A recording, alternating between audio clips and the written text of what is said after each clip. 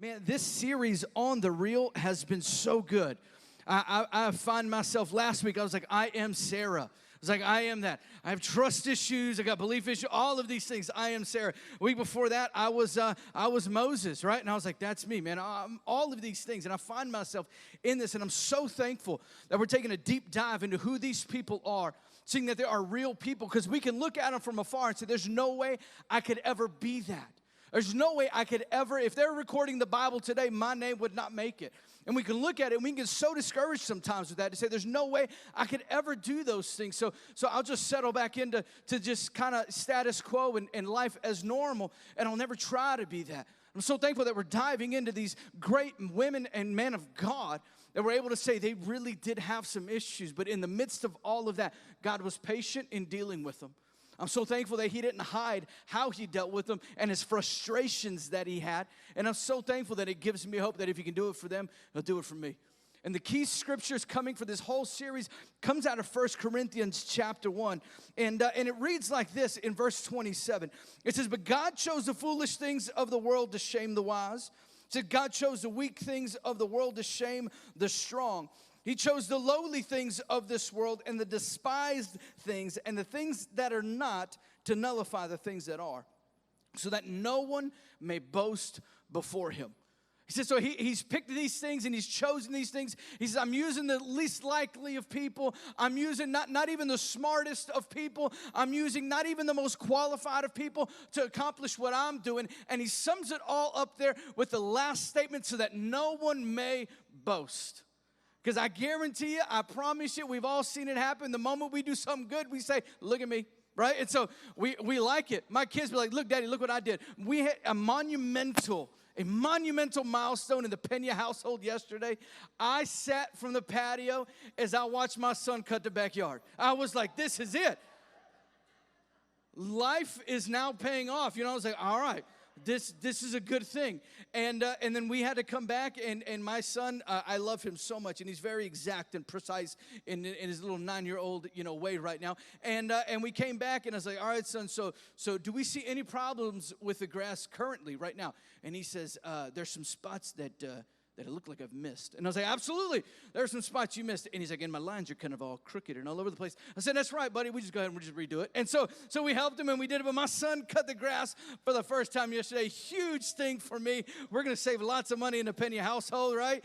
And he's going to get a nice, good farmer's tan while he's at it. And so, but we see these things happening. God's saying, man, I use the lowly. I use the unqualified. I use those people to accomplish my goals, because guess what? In the midst of it all, we can get pretty prideful and say, hey, look what I've done and look what I've built. And we've all seen with social media kind of exploding and popping off, we've seen these great men of God, and we've seen the very real issues that they've had as they've come to light and they've been exposed. Just this last year during quarantine, a prominent pastor from one of Christianity's staple churches fell into adulterous sin and was exposed for everybody to see. And I guarantee, as you look back at it, he had some real issues that he didn't deal with, and now they're out. And we can look at those things and say, well, if God would use him, man, then surely he'll do something with me. If God will use those people, man, he'll work through their issues. And there's grace beyond failures, and there's grace beyond all of these different things. If he can still use him, then surely he'll do something with me. And we're diving into Scripture today, and we're talking about this guy by the name of David. Look at the person next to you and say, David. David. One of my favorite shows when I was a kid was this show called David and Goliath. And the little dog would say, Davy, right? And so I love that old school, like 70s claymation, thing. But we're talking about David, a prominent figure in the Bible. David reigned as king of Israel for 40 years. He ushered in what would be called Israel's golden age. For about 80 years, they would say in their whole history of their people that the time in which David kind of reigned and started it, he ushered in what they would call the golden age. And David, we find him in 1 Samuel. So we're going to be at 1 and 2 Samuel today. We find him in 1 Samuel. I'll give you a little bit of an overview of who David is. We find him in 1 Samuel. And the prophet Samuel is looking for David. And we see this right here in 1 Samuel chapter 16, starting at verse 13. We see this: Samuel took the horn of oil and he anointed him in the presence of his brothers, him being David. And from that day, the Spirit of the Lord came powerfully upon David. And then Samuel went off to the next city he had to go to, Ramah, right? And so we see this happening, that Saul is the king of Israel at the time. Israel complained that they wanted to be like everybody else. They said, Lord, everybody else has a king, but we have prophets. Lord, everybody else has this, but we don't have that. Lord, we want a king. And the Lord said, all right, if you want a king, I'm going to give you one. He gave him Saul. And Saul disobeyed God. Saul did some crazy things, and no longer was the Spirit of God resting on Saul. And so God is now anointing the next king, and he goes and finds a lowly shepherd boy by the name of David. When he showed up to Jesse's house, David's dad, Jesse brought all his boys except David. He didn't even think, surely this one, the runt of the litter, the one that's out watching the sheep, is not the one. And when Samuel shows up to the house, he said, Jesse, you got one more kid? Because the Lord told me to be here, and I didn't miss the Lord. So is there one more? He says, I got David, but you wouldn't want him. And Samuel anoints David as king, the next king of Israel. We see that the next major kind of milestone in David's life is this little story of David slaying Goliath. Man, David makes his first entry before the entire nation of Israel as he's defeating them from the Philistines. They would come and they would oppress them, and they set up a champion-type battle and said, if your strongest soldier can defeat our biggest and our best, then we'll basically forfeit over to you.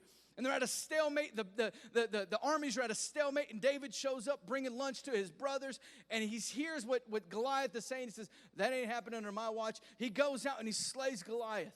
He knocks him down with a rock in the forehead out of his sling, and he runs over and he chops his head off with his own sword, and records it in Scripture like this in 1 Samuel chapter 17, verse 50. It says, so David triumphed over the Philistine with a sling and a stone. Without a sword in his hand, he struck down the Philistine, and he killed him. We see this thing happen as David, from there, he gets recruited to be in the king's service playing the harp. Because remember, back in 1 Samuel, a little bit further, the Spirit of God has left Saul. It's a fleeting thing. And so Saul's facing this kind of depression, this anxiety stuff, and the Spirit of God is now resting upon David. And David would come in and he would play the harp and it would soothe him. He would lead worship for Saul and he would soothe him. And David is faithfully serving the king of Israel, Saul, the very spot he's about to take. And all of a sudden, in the midst of all of this thing, Saul begins to despise and hate David and begins to hunt him and go after him and kill him and try to kill him and all these different things. But David survives. David lives. David does all these things. David is wildly successful in all of his military exploits. They begin to sing songs to David. They say Saul's killed his thousands, but David's killed his 10,000s. Could you imagine being the king of Israel, turning on the radio, and all of a sudden, like, this is my favorite song. Saul killed 1,000, that's me. And then the next verse is, well, David killed 10,000. That's not me, right? And so he's mad, he's angry. All of these things are happening as David is becoming rising in his prominence in Israel. Saul eventually dies, he passes off. David takes the throne as king of Israel. And this is when all of these things begin to happen. When David begins to unite all of Israel, as Israel was kind of split in a civil war, David brings it all back together. The Ark of the Covenant had been lost and left out and from battles and all these different things. David brings it back and it says, I'm going to establish a place for this. And we see David doing all of these amazing things for Israel. But the most amazing thing about David is this right here. Samuel's having a conversation. And he's having a conversation with the king of Israel. And this is only recorded 2 times in Scripture. But it would memorialize David for his entire life. And it would be the thing that we would know him as from here on out. Samuel's having a conversation with Saul. And he's telling Saul this thing. He said, man, Saul, you have messed up. Saul, you have blown it. God told you to do this, and you did the exact opposite. And they're having this conversation. It's recorded in 1 Samuel chapter 13. And in verse 14, we'll pick it up. And this is what Samuel is telling the king of Israel. He's telling him this right here. He says, but now your kingdom will not endure. The Lord has sought out a man after his own heart and appointed him the ruler of his people because you have not kept the Lord's command. He's telling him, hey, Saul, the people asked for you. God appointed you. But bro, you didn't do what God called you to do. And the Lord began to do this search. And he was looking for a man after his own heart, and he's found him. He's found him. In Acts chapter 13, Paul begins to write it again in verse 22. It says, after removing Saul, he's talking about the Lord. He says, he made David their king. God testified concerning him, I have found David, son of Jesse, a man after my own heart. He will do everything I want him to do. It is my goal in life, man. How awesome would it be for Scripture to record that you are a man or a woman after God's own heart? I mean, that's the title that beats all titles. That's the thing that what else could you get? You are a man or a woman known forever in time after someone who loved God above all else. And he ends with this: everything I want him to do, he'll do it. Be so obedient. So why in the world, if we're talking about on the real, about issues that men and women of God have had, prominent issues that men and women of God have had, why in the world are we talking about a man who was after God's own heart? Why are we after David? Because David had an issue. We see it rise up 2 times in David's life. Both times it rises up, it has devastating effects. As God is telling David in this whole thing, as he's taking over the king of Israel, as he's taking over the nation, David is praying before God, and he says, God, I'm living in this beautiful house. I'm living in this cedar house. But you, the Ark of the Covenant, the God of all, are living in a tent outside. I will establish for you a house. And the Lord responds back to David. He says, David, thank you so much for that kind gesture. Thank you so much for that. He says, but before we build me a house, I'm going to establish you as a family. David, I'm going to establish your kingly lineage. Lord David, I'm establishing you. And David is a man after God's own heart. And we would see this issue rise up twice in David's life with devastating effects. And we're going to talk about the first time that we see this thing happen. And David's big issue was this right here. It was passivity.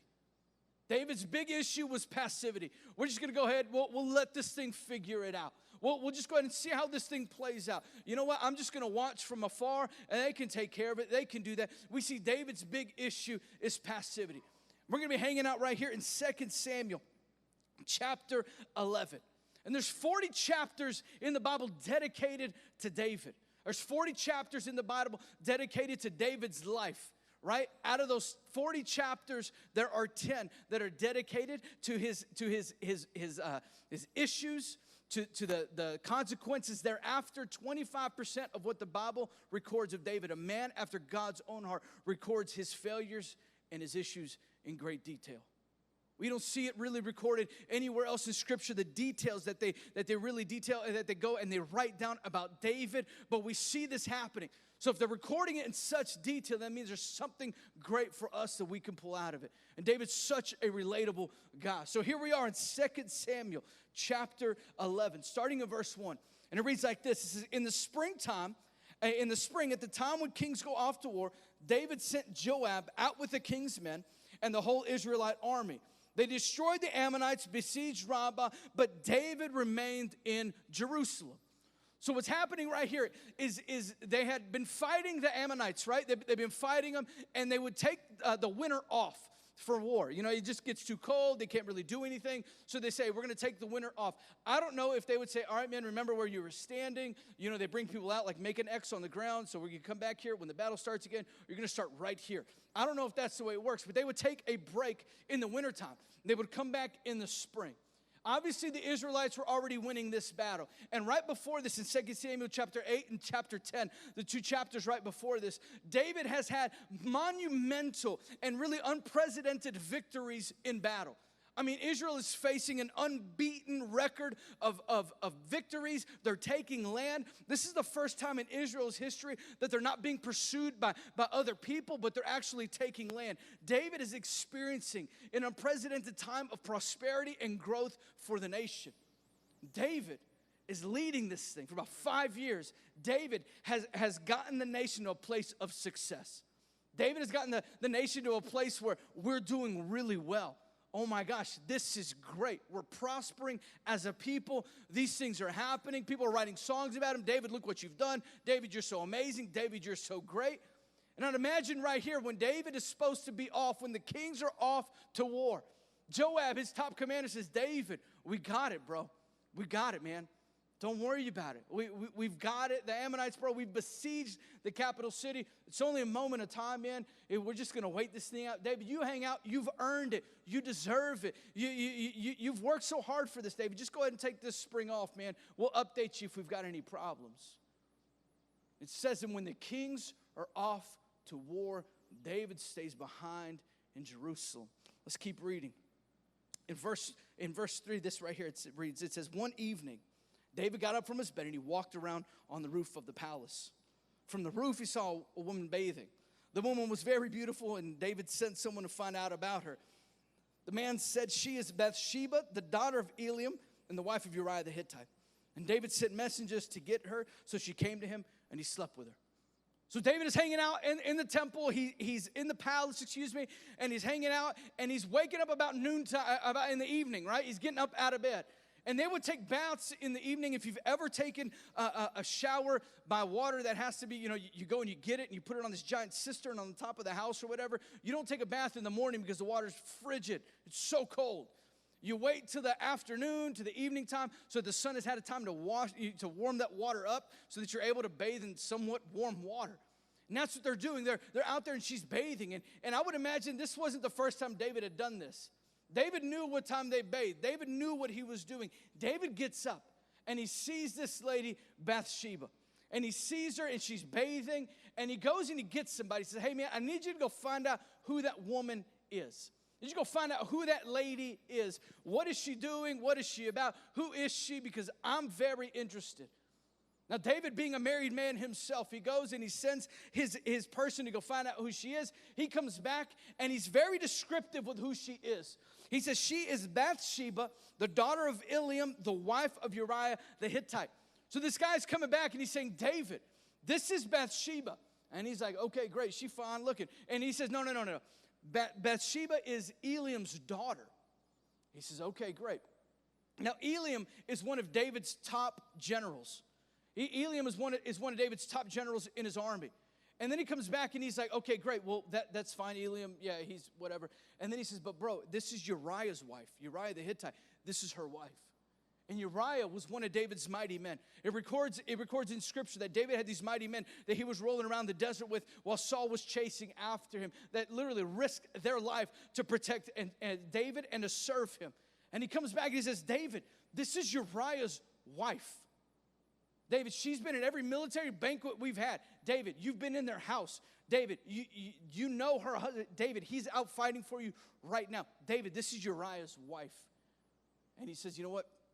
Bring her to me. And they sleep together.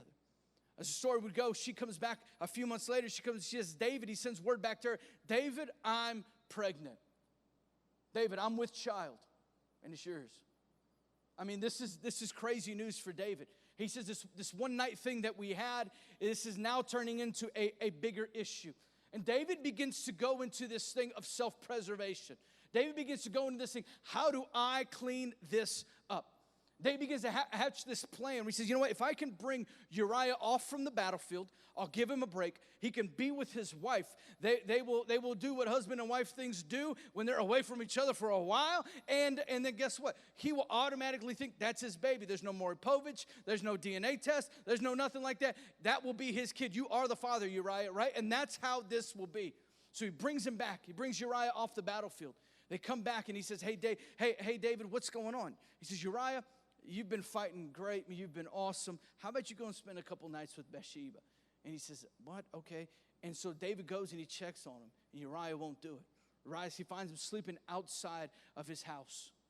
And David talks to Uriah and he's like, Uriah, what's going on, man? Why are you not being with your wife? And he says, how can I be with my wife when my men are out fighting, sleeping in tents, and I'm staying with my wife? He says, how can I do that? David is staring in the face, the exact opposite of what his character is in that moment. That angers David. And David, he creates a second night for him. He says, you know what, Uriah? We're going to hang out again a second night. We're going to get you drunk. And so they get him to the palace. They get him way drunk. And he goes and he sends him off. Go be with your wife. And there he goes, going to be with his wife. David shows up the next morning. There he is asleep outside of his house yet again. David's plan's not working. David's plan's not working. And he says, what do I do about this? He says, well, I got another idea. David's falling further and further. Remember, a man after God's own heart. A man after God's own heart. A man who is so sensitive to the things of God, who desires nothing more than to establish a place for the ark to live, for the Spirit of God to rest. David, a man after God's own heart, is now finding himself in the midst of this mess. Not only have I committed adultery, but now she's pregnant. I've created this plan to cover up my own sin, and it's not working. This guy's got more character and integrity than I have. He should be the king. This seems to be the man after God's heart right now. And David standing in the face of his failure and everything that means. Now you got to understand too that David is not under the law that we are under. We are under grace. We are under mercy. Jesus has paid for every bit of our sin. David is under the law of Moses. Where in the 10 Commandments, adultery is one of the ones. Guess what, Bubba? You did. You broke the law. This is what he's under and the pressure that he's feeling. He says, you know what? This is what we're going to do. He sends a letter with Uriah as he goes back to the front lines of battle. And in this letter, he writes, he sends it to Joab, his commander there. He says, Joab, this is what I need you to do. I need you to attack the walls there in Ramah. I need you to go after the walls in Rabbah. I need you to go after them. And it sounds great. It sounds awesome. But militarily, when you're looking at it strategically, it makes zero sense. They had the city besieged. They were already around it. They had already completely surrounded it. There was no need for them to attack the walls, to sacrifice the men that would be needed for that. He says, and when the battle gets the fiercest, when the fighting gets the fiercest, have everybody pull away and leave Uriah there to die. Uriah's carrying off in his satchel, wherever he's at, whatever he's riding on, he's carrying his death sentence in his own hand. Signed by the king with the signet ring symbol on it, sealed up and headed out. And when he gives that to Joab, I would imagine as Joab looks at Uriah and says, bro, what are you doing back? How was that? What did David want? He said, I don't know. He just wanted me to hang out with my wife. Well, that's kind of weird. Doesn't he know we're going to be back in like a month or two? Yeah, I guess. I don't know. He said, but he wanted me to give you this letter. I'm going to go be with my men. Joab opens that letter. He reads it out. He says, we're going to do what? All right. Orders the battle, and there goes Uriah leading the charge. As Uriah is there, man, it says that the fighting gets the fiercest in that moment. It's happening there. They pull everybody away. Everybody pulls away. And there he goes. Uriah left alone, and he dies. Word is sent back to David, and the messenger that gets it, he's bringing back word to David. And knowing who Uriah is, a mighty man that David had fought with, a man of prominence in David's life, Joab tells the messenger, be careful when you hand this to David. His anger may burn so much that he might kill you. Just be careful when you hand this to David. And when he hands it to David, the Bible says that David looks in pleasure and he closes the letter. David's sin has been hidden now. Right now, Bathsheba mourns, and he's able to be with Bathsheba. They're able to marry, and no one knows the difference. They have a baby together. Oh, so early you had the baby together. Wow, it's crazy. No one did the math. You're like, how long have you been married? 4 months? That baby's a year old, right? It's like, what are you talking about? No one did the math, and no one's going to question David. No one's going to question David at all. And they get there, and they get married. And we see this thing marks David. As you read in the subsequent chapters, after this, the prophet Nathan comes to David and tells him this story. He tells him this story. He tells him this thing. He says, hey, there was this rich man that had a bunch of lambs or whatever. And then there's this poor guy that really loved his one little lamb. And he would feed it from the table. And all these things would happen. And so this rich man had a party one day and didn't want to use any of his lambs. So he went and he took the lamb of the poor man. He killed it and he fed it to his guests. And David said, this man will pay. We're going after this man. And Nathan looks at him and says, David, you're that man. David, you took the only thing that Uriah had. David, you had the kingdom, you had everything, but you took the only thing Uriah had. And from that moment on, the Bible says that David did not experience a time of peace in his family. From that moment on, it says the sword was about his family. Everything that happened, David was still successful as a king, as a country. Everything God wanted to do in that country happened, but David's family was living in shambles. Guys, all of this could have been avoided. A man after God's own heart. A man after God's own heart. The guy that Scripture would record, I mean, he did some amazing things, some incredible things. Had a major flaw, and that was passivity. If he would have just been where he needed to be, none of it would have happened. If he would have just been doing what he needed to be doing, none of it would have happened. If he would have been out to battle where he needed to be engaged with what God was calling him to be engaged in, then none of this would have happened. The city would have fallen. Man, we would have had Bathsheba with her husband. They would have had different kids. Uriah would have loved David. All of these things, all of it would have been different if not for passivity that set in David's life. Saying, David, you earned this. David, you deserve this. David, you could take off a little bit. Let them make the decision. David, it's okay. They know a little bit. And we see him settling into this, and all sorts of crazy things begin to happen. Guys, if I can warn you about this, man, don't fall into that trap of passivity. Don't fall into you've earned this, just to settle in. Just to say, hey, man, this is what happened. Because if we can learn from David, a man after God's own heart, when you begin to settle in like that, you begin to compromise in ways you never thought you would. You begin to accept things. You begin to take things as well, that's okay. I guess that's fine. I guess that's okay. And we see David with a little bit. And it didn't start off with, hey, he and Bathsheba got together. We don't see Bathsheba seducing him. We see David prowling after her. We see this progression begin to happen as David falls deeper and deeper into what he's doing. Eventually, man, a lot of people focus just on the sexual sin that David had, but it ends with murder. I mean, it wasn't just this sexual deviancy that he had. David had some character issues, and David, in this moment, relied on passivity and said, you know what, they can handle it. And David fell into the trap and got bit good. We see this thing happen, man. If I can tell you, please don't fall into this trap. I got 3 things I want you guys writing down on how we can begin to avoid passivity that we take straight from David and what David's done. The first thing is this right here, is you have to be engaged in purpose. You have to be engaged in purpose. If you're not engaged with God, if you're not engaging with God, then you're engaged in something else, right? You got to be engaged with something. You're either engaging with God, you're in with God, or you're engaged with something else. And so David finds himself not engaged with what God is doing. He's not engaged in that. He's not engaged in what his purpose is. His purpose is to be leading the nation, and David finds himself away from that. A lot of times people will say, well, I don't understand what my purpose is. I mean, at the church, the modern church, the way we've made it look, I mean, the only way you have purpose in God really is the way we've created it to be in this facade and this whole thing is you have to be a pastor, you got to be a preacher, you got to be a missionary, you've got to be this, you got to be something in the church. But I'll tell you this, Jesus established what purpose was for each and every one of us. Jesus established it in Matthew chapter 28. When people tell me, well, I don't know what my purpose is, well, let's go to say what Jesus says purpose is. Purpose isn't just serving in the church. Purpose sometimes being a fantastic dad. Man, you didn't have a dad before, you're going to be the best dad they've got. You're going to be an amazing teacher. You're going to be all sorts of great things, a doctor, whatever it is. But we all live purpose according to what Jesus lined it out to be in Matthew chapter 28, starting in verse 18. And it reads like this. Jesus says this, therefore go and make disciples of all nations, baptizing them in the name of the Father, the Son, and the Holy Spirit, and teaching them to obey everything I have commanded you, and surely I am with you to the very end of the age. Jesus begins to line out what purpose is. Our purpose is to make disciples, win people to Jesus. That's what purpose is. It doesn't matter what your occupation is. It doesn't matter where your paycheck comes from. What matters is this right here. This is purpose. Man, we're to make disciples, win people to Jesus. That's what it is. I love the way the Message writes this. It says this, it says, Jesus undeterred, the Message version of the Bible, it says, Jesus undeterred went right ahead and gave his charge. God authorized and commanded me to commission you to go out and train everyone you meet, far and near, in this way of life, marking them by baptism in the threefold name, the Father, the Son, and the Holy Spirit. Then instruct them in the practice of all I have commanded you. I will be with you. I will be with you as you do this day after day after day, right up until the end of the age.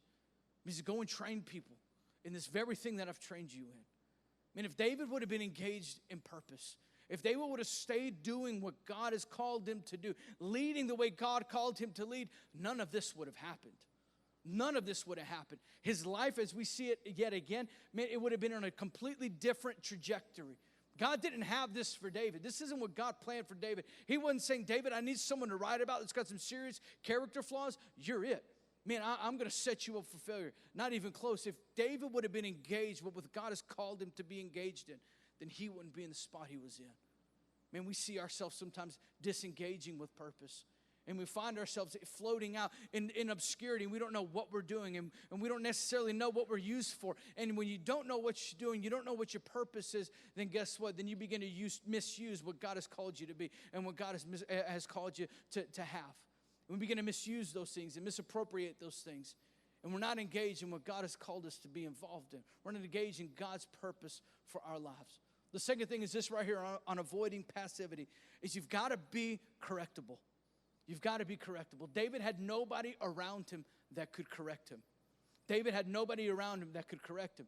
This guy shows up, this servant guy, they don't even record his name. He shows up and he does his best to throw out these speed bumps to David. David, do you know what you're about to do? David, do you know what you're about to do? This is Eliam's daughter, David. David, Eliam is in the next room. He's plotting the next battle plans. You told him to. What are you doing? These men have served you faithfully. When everybody else left you after Saul, they stayed. Bro, do you know who Eliam is? And then all of a sudden, this is Uriah's wife, David. Uriah was with you, man. You would tell stories about Uriah. He saved you. What are you doing, David? And David had no one around him that could correct him. We'll get ourselves involved in small group, and we love small group. And man, small groups are the major thing here at Hill City, the lifeblood of who we are. We have some fantastic small group leaders. But a lot of times we want to join into a small group so that we have people show up at our birthday party. We have somebody to pray with us when we're going through things. So that we can have, when we're going through stuff, man, we got people that can be with us, that celebrate our wins in life. And we want a community of friends and people, and that's what small group is. Yes, absolutely. But if you never, ever let that person step into a role where they can correct you, then it's all for naught. Then you got a group of friends around you who just love you, and they'll make you feel good. But if you have no one in your life that can correct you, you fall into this trap where you say, well, no one can correct me. I'm at the top. What I'm saying is right, and what I'm doing is good. And you have this thing, and you can justify it in your own mind because you're not correctable. You have nobody in your life that can come to you and say, hey, bro, what are you doing? That's not right. What are you talking about? That's Eliam's daughter. That's Uriah's wife. Bro, what are you talking about? That's not ethical. What are you doing? That's not right. Do you not understand? You have a wife and kids. Why are you doing this? Why are you into this? And we won't let those people step into our lives. I had a friend in high school who was not correctable at all. That guy that knows everything. And you just want him to fail. You know what I'm saying? He's like, all right, go for it. Do that. Yeah, that's good. You just go ahead and do that. And so I was trying to get him to come to church with me, inviting him. I had a four-wheeler at the time. I had a four-wheeler. I'd ride around all over the place.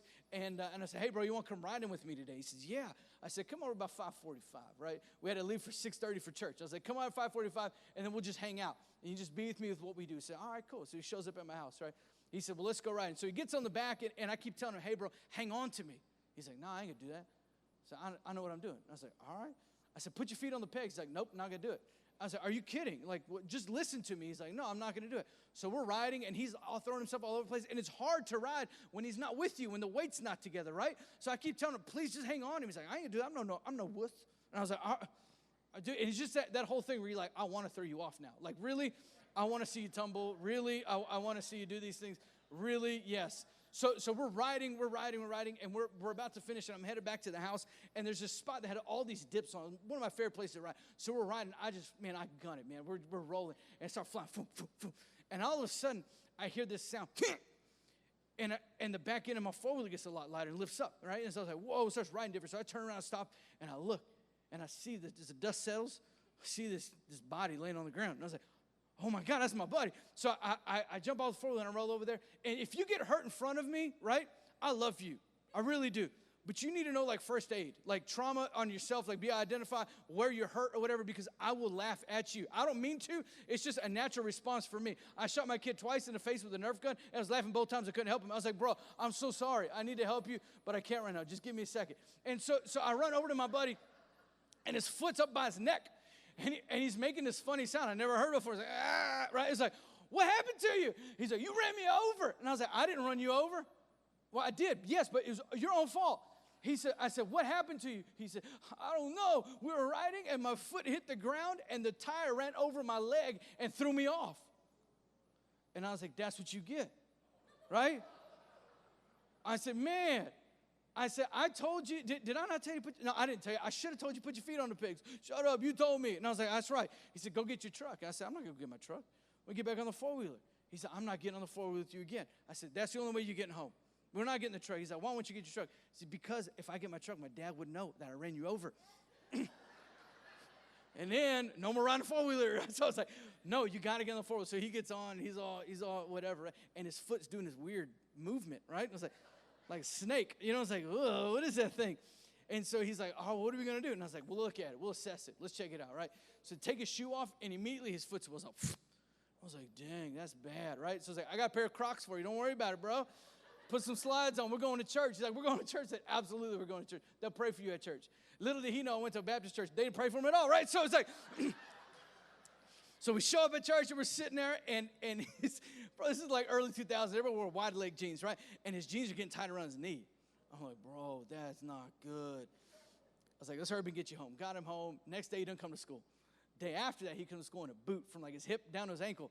I was like, what happened, man? He's like, I ripped ligaments in my knee and my ankle. I was like, bro, I'm so sorry, man. Should put your feet on the pegs. I was like, someone told you. He had to walk across graduation stage with that boot on his leg. It was 2 weeks before graduation. He had this giant boot in all his graduation pictures. And so he tags me on Facebook every now and then. So you remember this? No, I don't. No. Are we past the statute of limitations? I do not remember that. Can you prosecute me? I do not remember that. No. The third thing is this right here. After you're correctable, the third thing is this right here. Is you got to be repentant. You got to be repentant. We see David the whole time. David's only trying to cover his own skin. David never, ever approached Samuel. David's got this relationship with God. A man after God's own heart. Never comes to Samuel, says, Samuel, I blew it, bro. Like bigger than ever. And I understand what I need to do, but I can't live with this on my conscience. David said, you know what? He opens a tab on his conscience and says, charge it up. And begins to add these things to it. David never repented. Years after that, man, we see that finally Bathsheba has the baby. The baby's already kind of grown. So we're in this thing probably a year when Nathan begins to talk to him. And when Nathan brings it out, David never whispered a word to anybody about this baby, how it came about. Nathan begins to tell him, that baby, we know how it came about. And it was in that moment that David was finally repentant. And in God's grace, we see it kind of happen and all these things. And God didn't remove his favor from David. But like we said, the sword never left David's house. They were always engulfed in violence. See, us, we live under a different law than David did. Come on, man. Jesus came and defeated sin, death, and the grave for each and every one of us. We have direct access to the Father. We don't have to go to a prophet to say, hey, man, I need to atone for my sins. We need to burn something. We got to set something on fire to make this thing right. We have Jesus that we can go directly to and say, God, look, I blew it. Lord, I have messed it up. Lord, I'm in this spot. Lord, I don't know how to get out of it. But what happens is when we're in passivity, we'll begin to say, well, I've gone this far. What good is it going to do to turn back now? Well, I've already done this. And then we've compounded with this, and then it's compounded with that. I'm so far away that there's no, what am I going to do? I'm so far down this rabbit trail. I'm so far down into what I've done. Not only was I lusting after her, but then I went and grabbed her and found out about her. Then I brought her to me, and we slept together. And the moment she told me she was pregnant, I brought her husband to me. And I tried to deceive him into sleeping with her. And then after that didn't work, we see all these things happening where David's not living out purpose. David is simply living in passivity. Oh, just in it. We're just in it now. Whatever happens, happens now. And after that plan didn't work, he says, you know what? I'm going to kill this dude. And after he kills him, he says, finally, I got a little bit of reprieve here. That problem's gone. And he begins to establish her as a new wife. We see this thing, this pattern that seems to happen as we get enrolled in this thing. If we're not repentant with it, when we come back, we say, God, look, I need you. Father, I've blown it. This is what it says right here in 1 John chapter 1, verse 9. It says, if we confess our sins, he is faithful and just and will forgive us our sins and purify us from all unrighteousness. Man, we can come back no matter what we've done. And we can come back and we can say, Lord, look, I have blown it. Lord, I've blown it. Lord, I have messed up big time.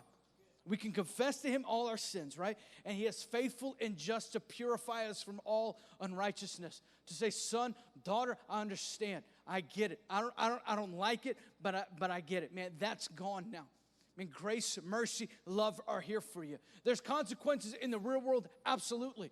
There's things, but we are not separated eternally from God's love from us. There's nothing we can do to discount how much he loves us, how deep he loves us. There's nothing we could do to ever lose that. It even confirms that in Romans chapter 8, verse 39. It says, for I am convinced that neither death nor life, neither angels nor demons, neither the present nor the future, nor any powers, neither heights nor depths, nor anything else in all of creation will ever be able to separate us from the love of God that is in Christ Jesus. Our Lord, there's nothing that you can do that separates you from God's love. And we see even so as David's life goes on, that God didn't look at David and say, you dirty, sinful man. And at the end of it all, David still is recorded after a man after God's own heart. As David's heart was finally bent to repentance, and he came back and he says, I blew it, I messed up. Lord, I understand that what's happening here and now is my own fault. God didn't say, well, you dirty man, get out of here. No, he says, David, I love you, embraced him.